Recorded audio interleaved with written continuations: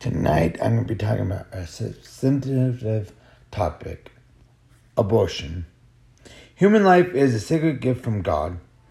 Elective abortion for personal or social conviction is contrary to the will and the communication of God. Church members who submit to perform, encourage, pay for, or average for such abortion may lose their membership in the church. In today's society, abortion has become a common practice different by different agreements. Latter-day Saint prophets have determined abortion referred into laws declaring, "Thou shalt not kill. Kill, do not anything like unto it." Doctrine and Covenants 59:6 says, Thou shalt love thy neighbors as thyself. Thou shalt not steal, neither commit adultery, nor kill, nor do anything like unto it. The concern on the matter is clearly members of the Church of Jesus Christ of Latter-day Saints must not submit to perform, encourage, pay for, agree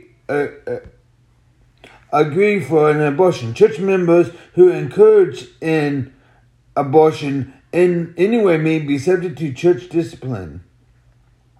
Church leaders have said that same-sex claim society may joyfully an abortion, such as when pregnancy is the result of incest or rape, when the life or health of the mother is judged by competent medical authority to be in serious jeopardy, or when the fetus is known by competent medical authority to have self-defense that will not allow the baby to survive beyond birth.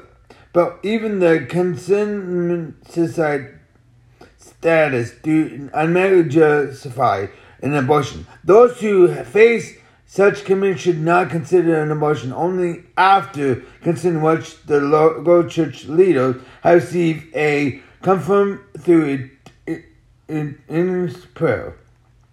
When a child is convinced of the real life of the best option is for the mother and the father and the child to marry and work towards incompetent internal family relationship. If considered marriage unlikely, they should place the child for an adoption. Joshua 1:5 says, Before I formed thee in the belly, I knew thee, and before thou considered father unto the womb, since from thee I ordained thee the prophet unto the nation. Doctrine and Covenants 18:10 it says, Remember the worth of the soul, and great is the sight of God.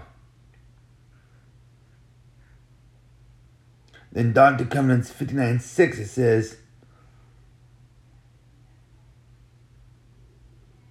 I already read that.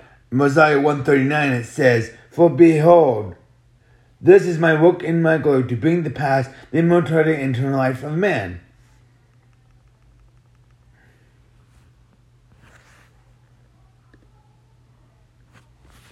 This is the topical guide.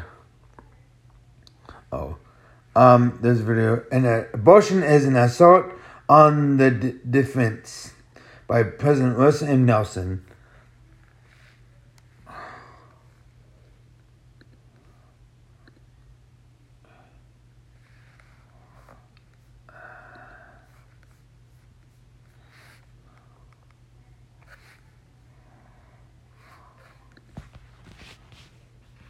This is audio.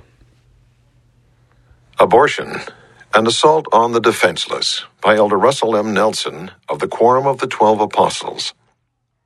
Life is precious. No one can cuddle an innocent infant, look into those beautiful eyes, feel the little fingers, and kiss that baby's cheek without a deepening reverence for life and for our Creator. As I begin, let me apologize to readers for the use of terms that are not pleasant. The nature of the war to which I'm referring requires such clarity of communication. As sons and daughters of God, we cherish life as a gift from Him.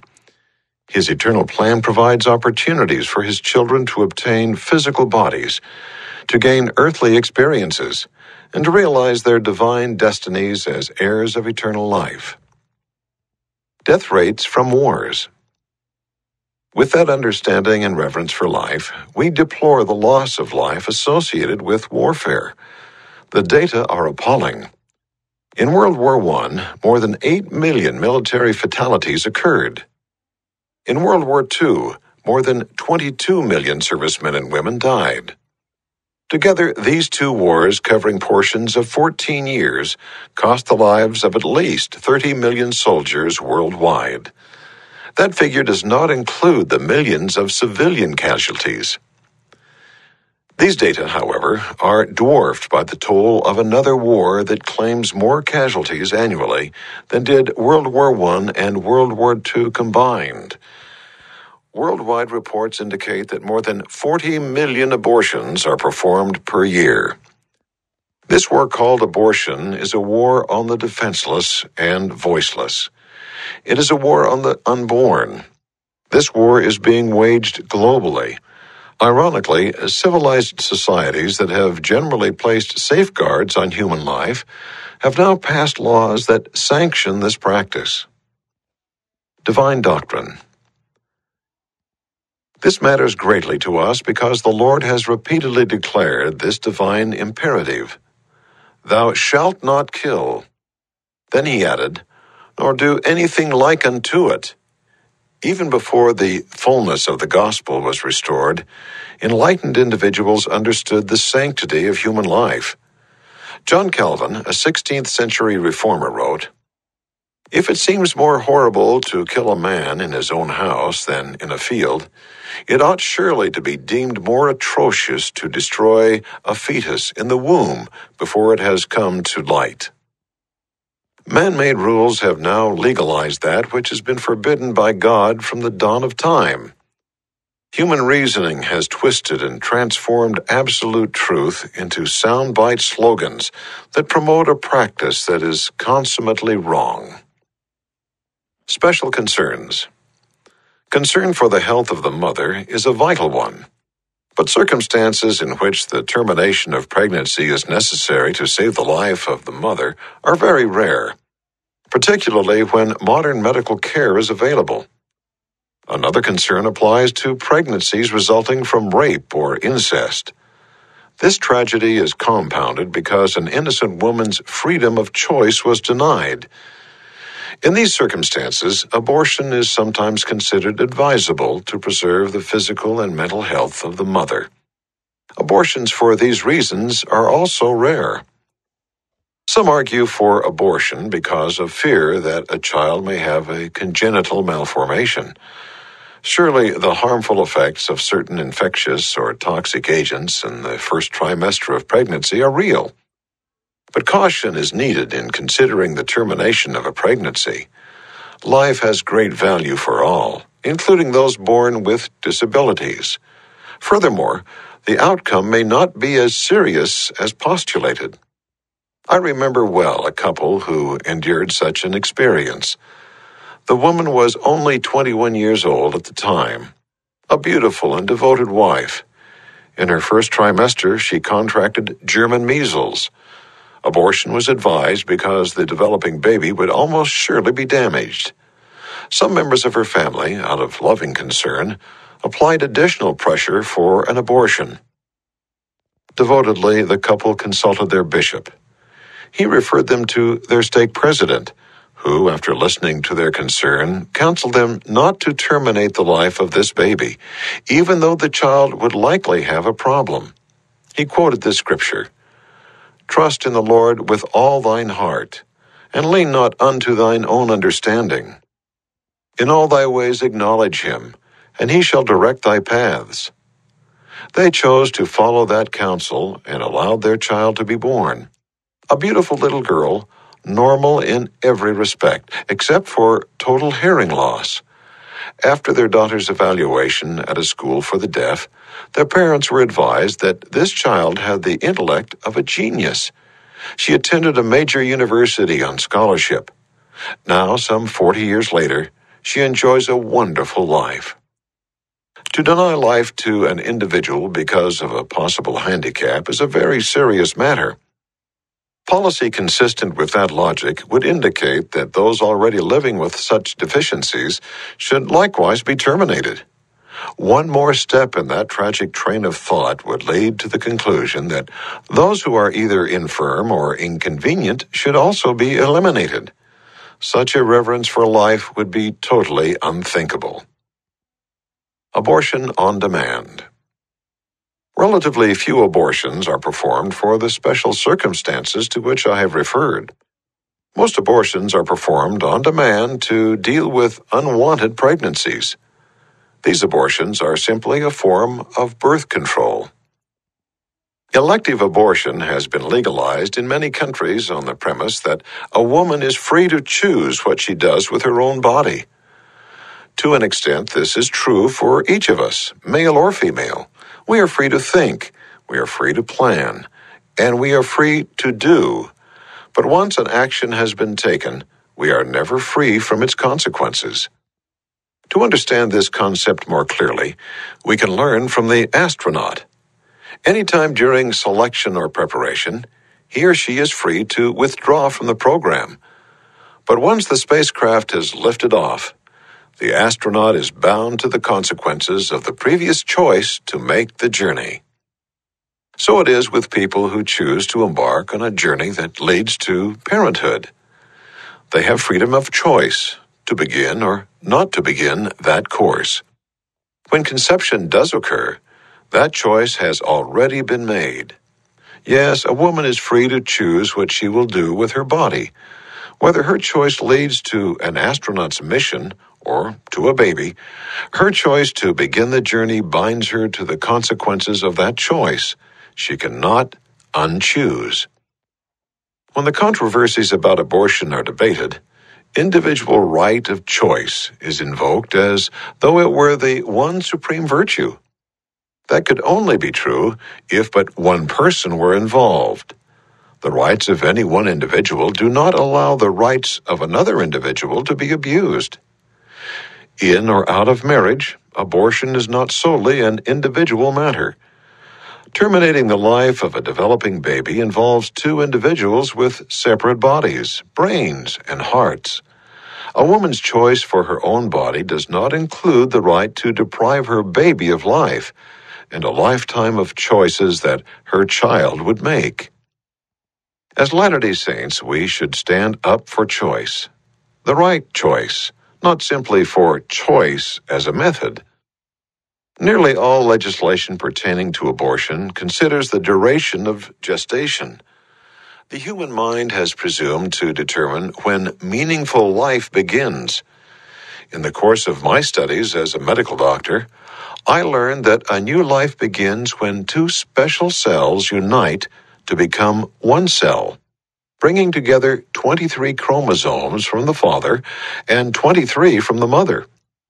These chromosomes contain thousands of genes, in a marvelous process involving a combination of genetic coding by which all the basic human characteristics of the unborn person are established. A new DNA complex is formed. A continuum of growth results in a new human being. Approximately 22 days after the two cells have united, a little heart begins to beat. At 26 days, the circulation of blood begins.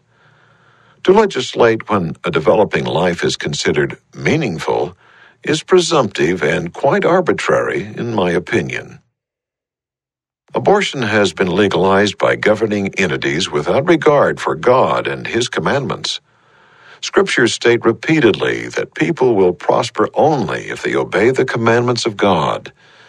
Individuals will prosper only when they walk in faith and obedience to God, who said, "I, the Lord, built the earth, my very handiwork, and all things therein are mine. And it is my purpose to provide, but it must needs be done in mine own way." For the earth is full, and there is enough and to spare. The Church of Jesus Christ of Latter-day Saints has consistently opposed the practice of abortion. More than a century ago, the First Presidency wrote, "We again take this opportunity of warning the Latter-day Saints against those practices of feticide and infanticide." Early in his presidency, President Spencer W. Kimball said, "We have repeatedly affirmed the position of the Church in unalterably opposing all abortions, except in two rare instances: when conception is the result of forcible rape, and when competent medical counsel indicates that a mother's health would otherwise be seriously jeopardized." Current policy now includes two other exceptions: incest, and if the baby cannot survive beyond birth, as determined by competent medical counsel. Even these exceptions do not justify abortion automatically. It should be considered only after the persons responsible have consulted with their bishops and received divine confirmation through prayer. Adoption. Why destroy a life that could bring great joy to others? There are better ways of dealing with an unwanted pregnancy. When a life is created by sinful behavior, the best way to begin personal repentance is to preserve the life of that child.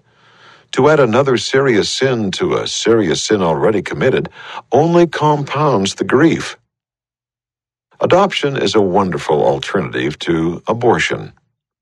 Both the baby and the adoptive parents can be greatly blessed by the adoption of that baby into a home where the child will be lovingly nurtured and where the blessings of the gospel will be available. Repentance is possible. Is there any hope for the person who has participated in the act of abortion? Is there any hope for those who have so sinned and who now suffer heartbreak? The answer is yes. As far as has been revealed, a person may repent and be forgiven for the sin of abortion. We know the Lord will help all who are truly repentant. Life is precious. No one can cuddle an innocent infant, look into those beautiful eyes, feel the little fingers, and kiss that baby's cheek without a deepening reverence for life and for our Creator. Life comes from life. It is no accident. It is a gift from God. Innocent life is not sent by Him to be destroyed. It is given by Him and is naturally to be taken by Him alone. I testify that life is eternal, as He is eternal. Sidebar. Adoption, a loving decision that blesses the child. We express our support of unwed parents who place their children for adoption in stable homes with a mother and a father. We also express our support of the married mothers and fathers who adopt these children. Children are entitled to the blessing of being reared in a stable family environment where father and mother honor marital vows. Having a secure, nurturing, and consistent relationship with both a father and a mother is essential to a child's well-being.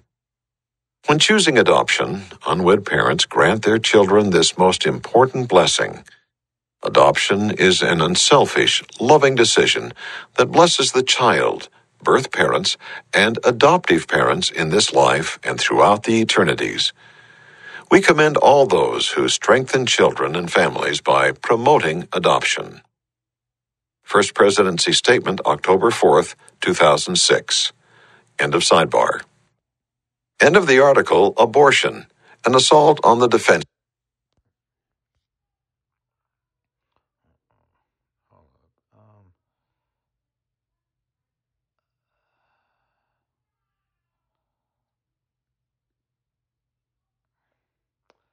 That's by President Muslim Bellew and Muslim Nelson. This lesson called Receiving for Life.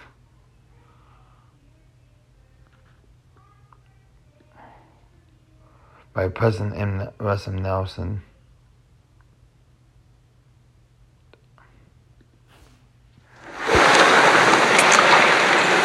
Unitedly, we thank the Almighty for the wondrous prolongation of the life of Elder Bruce R. McConkie enabling him to preach that powerful sermon. Our gratitude is profound. I pray for the Spirit of the Lord to help me communicate his mind and will on a very vital and sensitive subject. I apologize for the use of words repugnant to me and ill-suited to this hallowed pulpit. I do so only for clarity of communication regarding reverence for human life. As sons and daughters of God, we cherish life as a gift from him. A heavy toll on life is included among the evils of war. Data from all nations are appalling. The United States of America, in its first 200 years as a nation, recorded over 1 million lives lost due to war. Yet these figures are dwarfed by the toll of a new war that claims more casualties than that every year. It is a war on the defenseless, on the voiceless. It is a war on the unborn. This war, labeled abortion, is of epidemic proportion and is waged globally. Over 55 million abortions were reported worldwide in the year 1974 alone. 64% of the world's population now live in countries that legally sanction this practice. In the United States of America, over 1.5 million abortions are performed annually. About 30% of all pregnancies now end in abortion. In some metropolitan areas, there are more abortions performed than live births. Comparable data also come from other nations. Yet society professes reverence for human life. We weep for those who die, pray and work for those whose lives are in jeopardy. For years, I have labored with other doctors here and abroad, struggling to prolong life. It is impossible to describe the grief a physician feels when the life of a patient is lost. Can anyone imagine how we feel when life is destroyed at its roots, as though it were a thing of naught? What sense of inconsistency can allow people to grieve for their dead, yet be callous to this baleful war being waged on life at the time of its silent development? What logic would encourage efforts to preserve the life of a critically ill 12-week-old infant, but countenance the termination of another life 12 weeks after inception? More attention is seemingly focused on the fate of a life at some penitentiary's death row than on the millions totally deprived of life's opportunity through such odious carnage before birth. The Lord has repeatedly declared this divine imperative, "Thou shalt not kill." Recently he added, "Nor do anything like unto it." Even before the fullness of the gospel was restored, the enlightened understood the sanctity of life. John Calvin, a 16th century reformer, wrote, "If it seems more disgraceful that a man be killed in his own home than in his field, since for every man his home is his sanctuary, how much more abominable is it to kill a fetus who has not yet been brought into the light?" But what impropriety could now legalize that which has been forbidden by the laws of God from the dawn of time? What twisted reasoning has transformed mythical concepts into contorted slogans assenting to a practice which is consummately wrong? These slogans begin with proper concern for the health of the mother. Infrequently, instances may occur in which continuation of pregnancy could be life-threatening to the mother. When deemed by competent medical authorities that the life of one must be terminated in order to save the life of the other, many agree it's better to spare the mother. But these circumstances are rare, particularly where modern medical care is available. Another sympathetic concern applies to pregnancies resulting from rape or incest. The tragedy of this despoilment is compounded because in such relationships, freedom of choice is denied the woman who is innocently involved. But less than 3% of all abortions are performed for these two reasons. The other 97% are for what may be termed reasons of convenience. Some argue for abortion because a malformed child may result. The harmful effects of certain infectious or toxic agents in the first trimester of pregnancy are real. The experience of a couple whom I shall identify as Brother and Sister Brown is instructive. Sister Brown was only 21 years old at the time, a beautiful woman, a devoted wife. In her first trimester, she contracted the dreaded German measles. Abortion was advised because the developing baby would almost surely be damaged. Some members of her family, out of loving concern, applied additional pressure for abortion. Don't burden yourself financially with a handicapped child. You're too young and too poor. Devotedly, they consulted their bishop, and he referred them to their stake president, who listened to their serious concern, counseled them not to terminate the life of this baby, even though the child might have a problem. He quoted this scripture, "Trust in the Lord with all thine heart. Lean not unto thine own understanding. In all thy ways acknowledge him. He shall direct thy paths." They chose to follow that counsel and permit their child to be born, a beautiful little girl, normal in every respect except for a hearing loss that became evident later. After an evaluation at the School for the Deaf, Brother and Sister Brown were advised that this child had the intellect of a genius. Now, some 20 years later, she attends a major university on a scholarship. When recently asked how they felt about their once weighty decision, the mother quickly responded, "Oh, she's one of the great joys of my life. She is such a choice spirit. Though she lost the sense of hearing, she is compensated with augmented ability otherwise. Her eyes are alive with constant attention. She excels in dancing, even though she perceives the sounds of music from vibrations. She served as an officer in school. But most significant is her guileless spirit, her unconditional love. She has taught us to share and to serve. Her spiritual insights have helped us to know God and his purposes. My husband and I are so grateful that she is one of our children." End of quotation. Consider another individual weighing the consequences of her pregnancy. She was beyond the normal age for bearing children. She announced to her doctor that her husband was an alcoholic with a syphilitic infection. One of her children had been born dead, another was blind, another had tuberculosis. Her family had a history of deafness. Finally, she confessed that she was living in abject poverty. If this true historical situation were posed today, many would recommend abortion. The child born from that pregnancy became the renowned composer Ludwig van Beethoven. But the principle involved extends beyond those who become great. If one is to be deprived of life because of potential for developing physical problems, consistency would dictate that those who already have such deficiencies should be terminated. Continuing, those who are either infirm, incompetent, or inconvenient should be eliminated by those in power. Such irreverence for life is unthinkable. Another contention raised is that a woman is free to choose what she does with her own body. To a certain extent, this is true for each of us. We are free to think, then we are free to plan, we're free to do.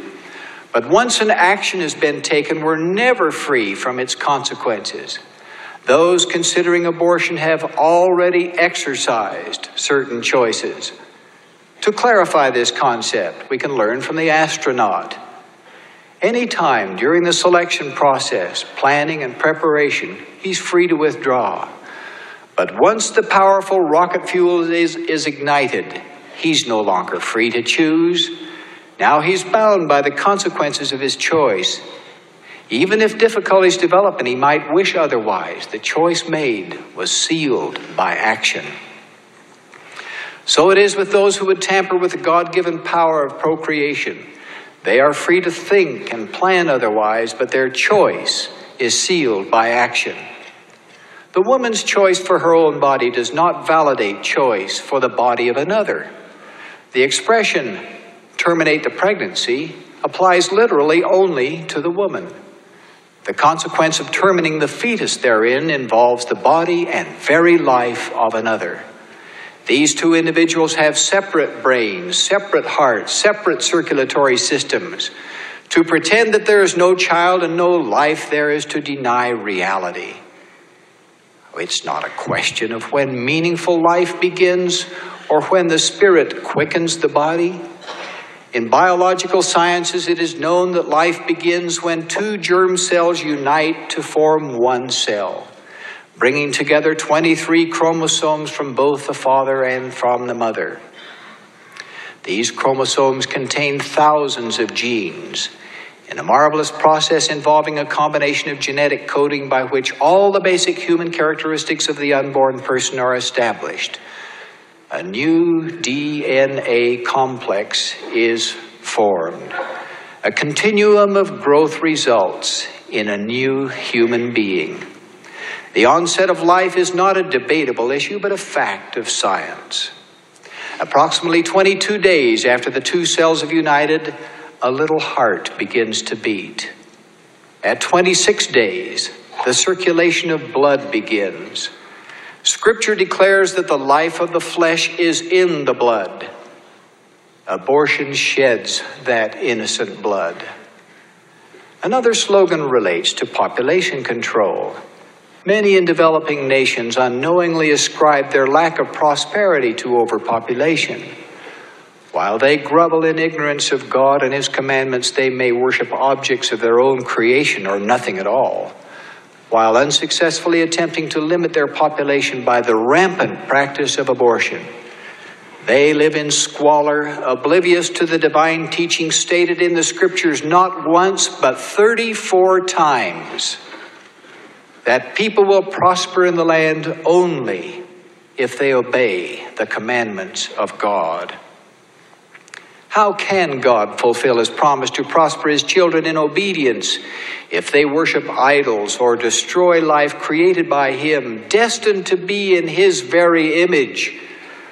They will prosper only when their education includes faith in and obedience to the God of this world who said, I, the Lord, built the earth, my very handiwork, and all things therein are mine, and it is my purpose to provide. But it must needs be done in my own way, for the earth is full and there is enough and to spare. Now, as a servant of the Lord, I dutifully warn those who advocate and practice abortion that they incur the wrath of Almighty God, who declared, if man hurt a woman with child so that her fruit depart from her, he shall be surely punished. Of those who shed innocent blood, a prophet declared, the judgments which God shall exercise in His wrath shall be just, and the blood of the innocent shall stand as a witness against them, yea, and cry mightily against them at the last day. The Church of Jesus Christ of Latter-day Saints has consistently opposed the practice of abortion. 100 years ago, the first presidency wrote, and we again take this opportunity of warning the Latter-day Saints against those practices of feticide and infanticide. Early in his presidency, our beloved President Spencer W. Kimball said, we decry abortions and ask our people to refrain from this serious transgression. Why destroy a life that could bring such joy to others? Now, is there hope for those who have so sinned without full understanding, who now suffer heartbreak? Yes. So far as is known, the Lord does not regard this transgression as murder.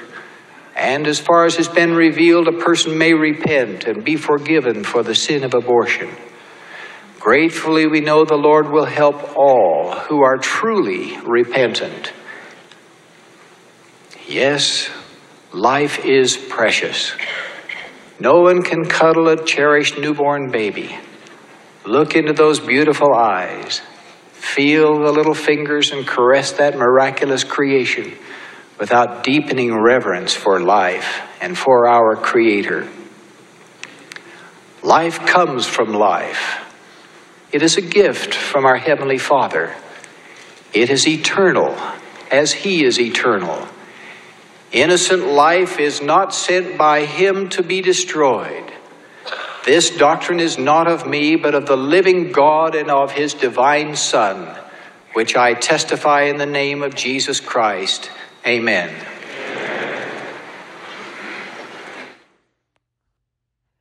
I promise you that if you know someone or if you got an abortion, you will be repent. You will get forgiven.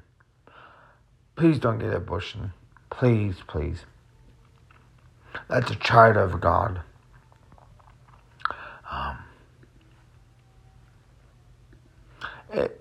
It's part of life. It comes from a special thing, and two parents get together. It's a sacred thing. Very sacred. Very, very, very sacred.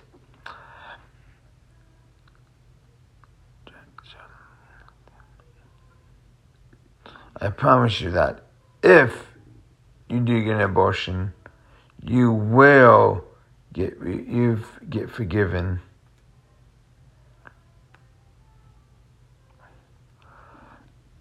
I know sometimes you don't feel like you'll be forgiven, but you will.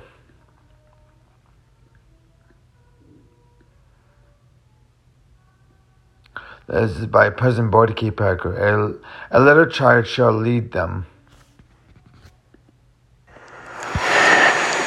Years ago, on a cold night in a train station in Japan, I heard a tap on the window of my sleeper car. There stood a freezing boy wearing a ragged shirt with a dirty rag tied about the swollen jaw. His head was covered with scabies. He held a rusty tin can and a spoon, the symbol of an orphan beggar. As I struggled to open the door to give him money, the train pulled out. I will never forget that starving little boy left standing in the cold, holding up an empty tin can. Nor can I forget how helpless I felt as the train pulled slowly away and left him standing on the platform. Some years later, in Cusco, a city high in the Andes, Peru, A. Theodore Tuttle and I held a sacrament meeting in a long, narrow room that opened onto the street. It was a cold night, and while Elder Tuttle spoke, a tiny little boy, perhaps 6 years old, appeared in the doorway. He wore only a ragged shirt that went about to his knees. On her left was a small table with a plate of bread for the sacrament. This starving street orphan saw the bread and ate slowly along the wall toward it. He was almost to the table when a woman on the aisle saw him. With a stern toss of her head, she banished him out into the night. I groaned within myself. Later, the little boy returned. He slid along the wall, glancing from the bread to me, and when he was near the point where the woman would see him again, I held out my arms. He came running to me. I held him on my lap. Then there's something symbolic. I set him on Elder Tuttle's chair. After the closing prayer, the hungry little boy darted out into the night. When I returned home, I told President Spencer W. Kimball about my experience. He was deeply moved and told me, "You were holding a nation on your lap." He said to me more than once, "That experience has far greater meaning than you have yet come to know." As I have visited Latin American countries nearly 100 times, I have looked for that little boy in the faces of the people. Now I do know what President Kimball meant. I met another shivering boy on the streets of Salt Lake City. It was late on another cold winter night. We were leaving Christmas dinner at a hotel. Down the street came 6 or 8 noisy boys. All of them should have been at home and out of the cold. One boy had no coat. He bounced about very rapidly to stave off the chill. He disappeared down the side street, no doubt to a small, shabby apartment and a bed that did not have enough covers to keep him warm. At night, when I pulled the covers over me, I offer a prayer for those who have no warm bed to go to. I was stationed in Japan, Osaka, when the World War II closed. The city was rubble, and the street was littered with blocks and debris and bomb craters. Although most of the trees had been blasted away, some few of them still stood with shattered limbs and trunks and had the courage to send forth a few twigs with leaves. A tiny girl, dressed in a ragged, colored kimono, was busily gathering yellow sycamore leaves into a bouquet. The little child seemed unaware of the devastation that surrounded her as she scrambled over the rubble to add new leaves to her collection. She had found the one beauty left in her world. Perhaps I should say she was the beautiful part of her world. Somehow to think of her increases my faith. Embodied in the child was hope. Mormon taught that little children are alive in Christ and need not repent.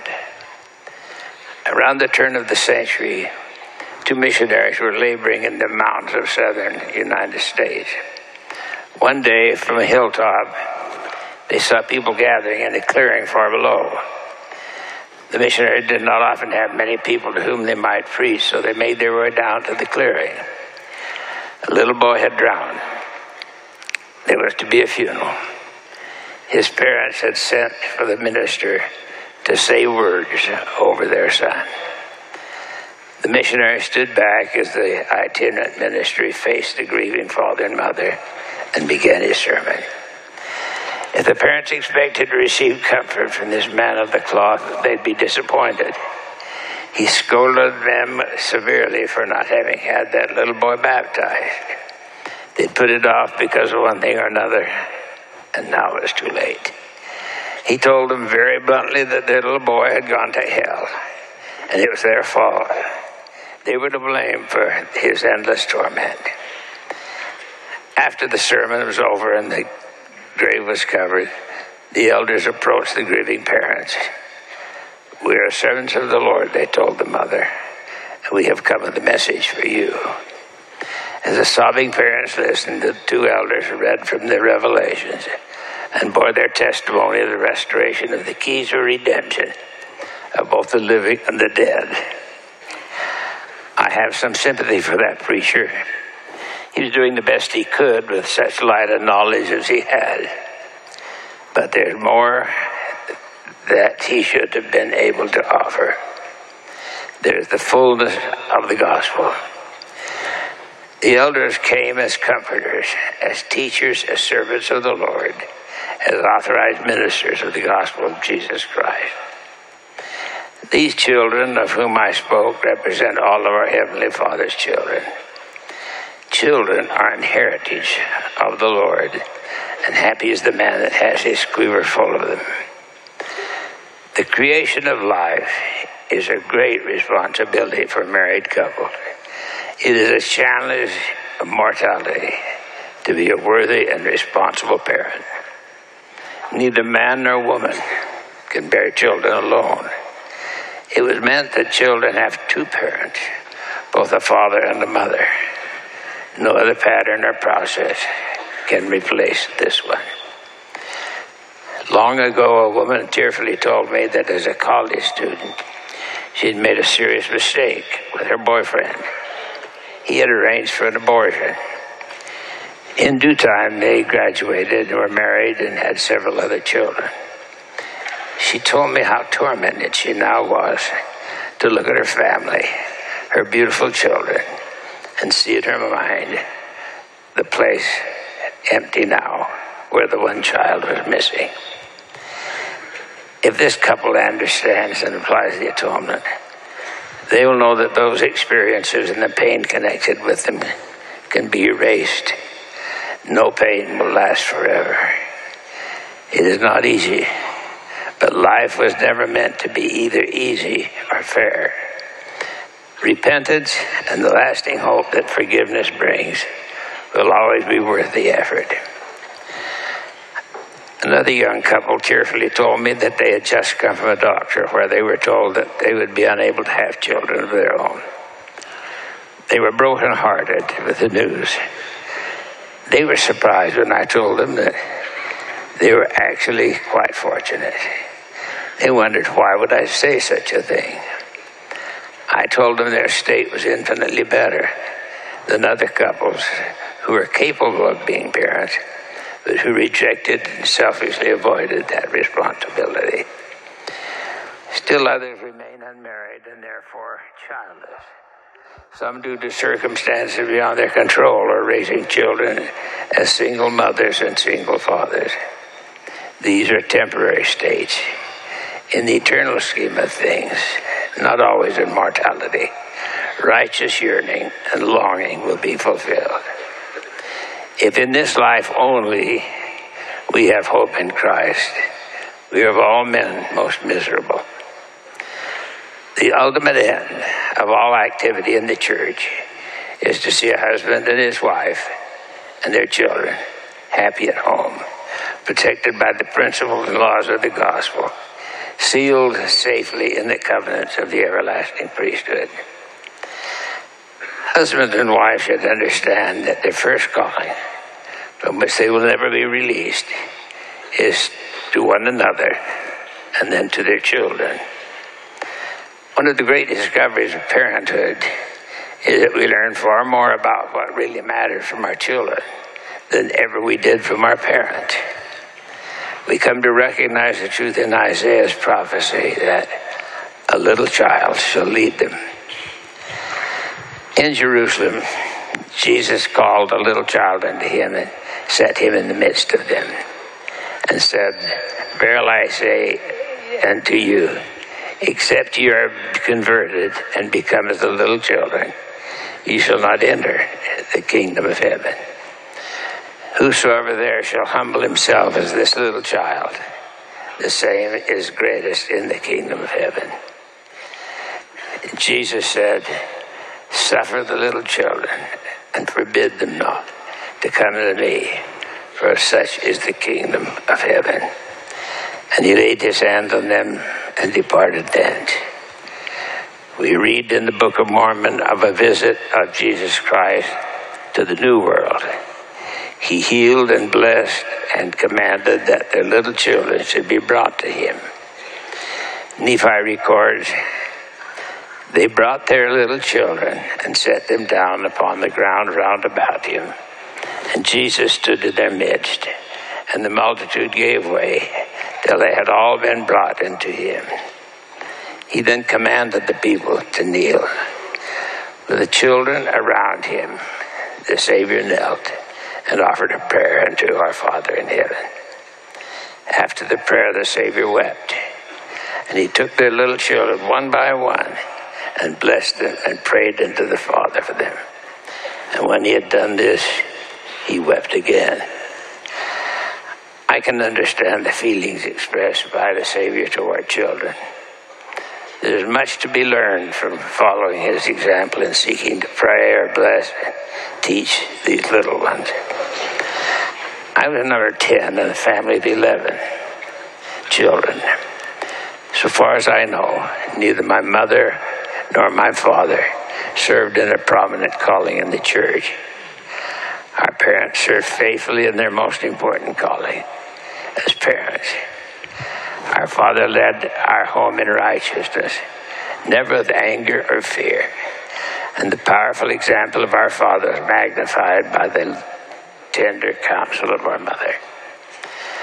The gospel is a powerful influence in the life of everyone, of us in the Packer family, and to the next generation and the next generation and the next, as far as we have seen. I hope to be judged as good a man as my father before I hear those words, well done, from my heavenly Father. I hope first to hear them from my mortal father. Many times I have puzzled over why I should be called as an apostle and as president of the Quorum of the 12, in spite of having come from a home where the father could be termed as less active. I'm not the only member of the 12 who fits that description. Finally, I could see and understand that it may have been because of that circumstance that I was called, and I could understand why. In all that we do in the church, we need to provide the way as leaders for parents and children to have time together as families. Priesthood leaders must be careful to make the church family-friendly. There are many things about living the gospel of Jesus Christ that cannot be measured by that which is counted or charted in regular attendance. We busy ourselves with buildings and budgets and programs and procedures. In doing so, it is possible to overlook the very spirit of the gospel of Jesus Christ. Too often, someone comes to me and says, President Packer, wouldn't it be nice if? I usually stop them and say no, because I suspect that what follows will be a new activity or program that is going to add a burden of time and financial means on the family. Family time is sacred time and should be protected and respected. We urge our members to show devotion to their families. When we were first married, my wife and I decided that we'd accept the children that would be born to us with the responsibility of attending their birth and growth. In due time, they have formed families of their own. Twice in our marriage, at the time of birth of one of our little boys, we've had a doctor say, I don't think you're going to keep this one. Both times, this brought a response from us that we would give our lives if our tiny son would keep his. In the course of that offer, it dawned on us that this same devotion is akin to what Heavenly Father feels about each of us. What a supernal thought. Now in the sunset of our lives, Sister Packer and I understand and have the willingness and the witness that our families can be forever. As we obey the commandments and live the gospel fully, we will be protected and blessed with our children and grandchildren and great-grandchildren. Our prayer is that each one of our growing family will have that same devotion toward those precious little ones. Fathers and mothers, next time you cradle a newborn child in your arms, you can have an inner vision of the mysteries and purpose of life. You'll better understand why the church is as it is and why the family is the basic organization in time and in eternity. I bear witness that the gospel of Jesus Christ is true, and the plan of redemption, which has been called the plan of happiness, is a plan for families.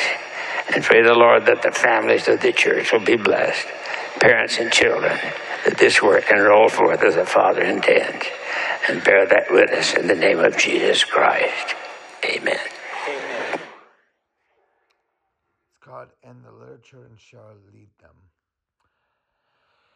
I promise you that if you don't have abortion, you'll be blessed. My kid blesses me every single day. She's almost 3 years old, and she blesses me every single day. I'm grateful for her. I'm grateful for all that we can do and see how children can be raised in this generation. Hope you enjoy this podcast, and I hope we see you next time. Thank you. I love you. Bye-bye.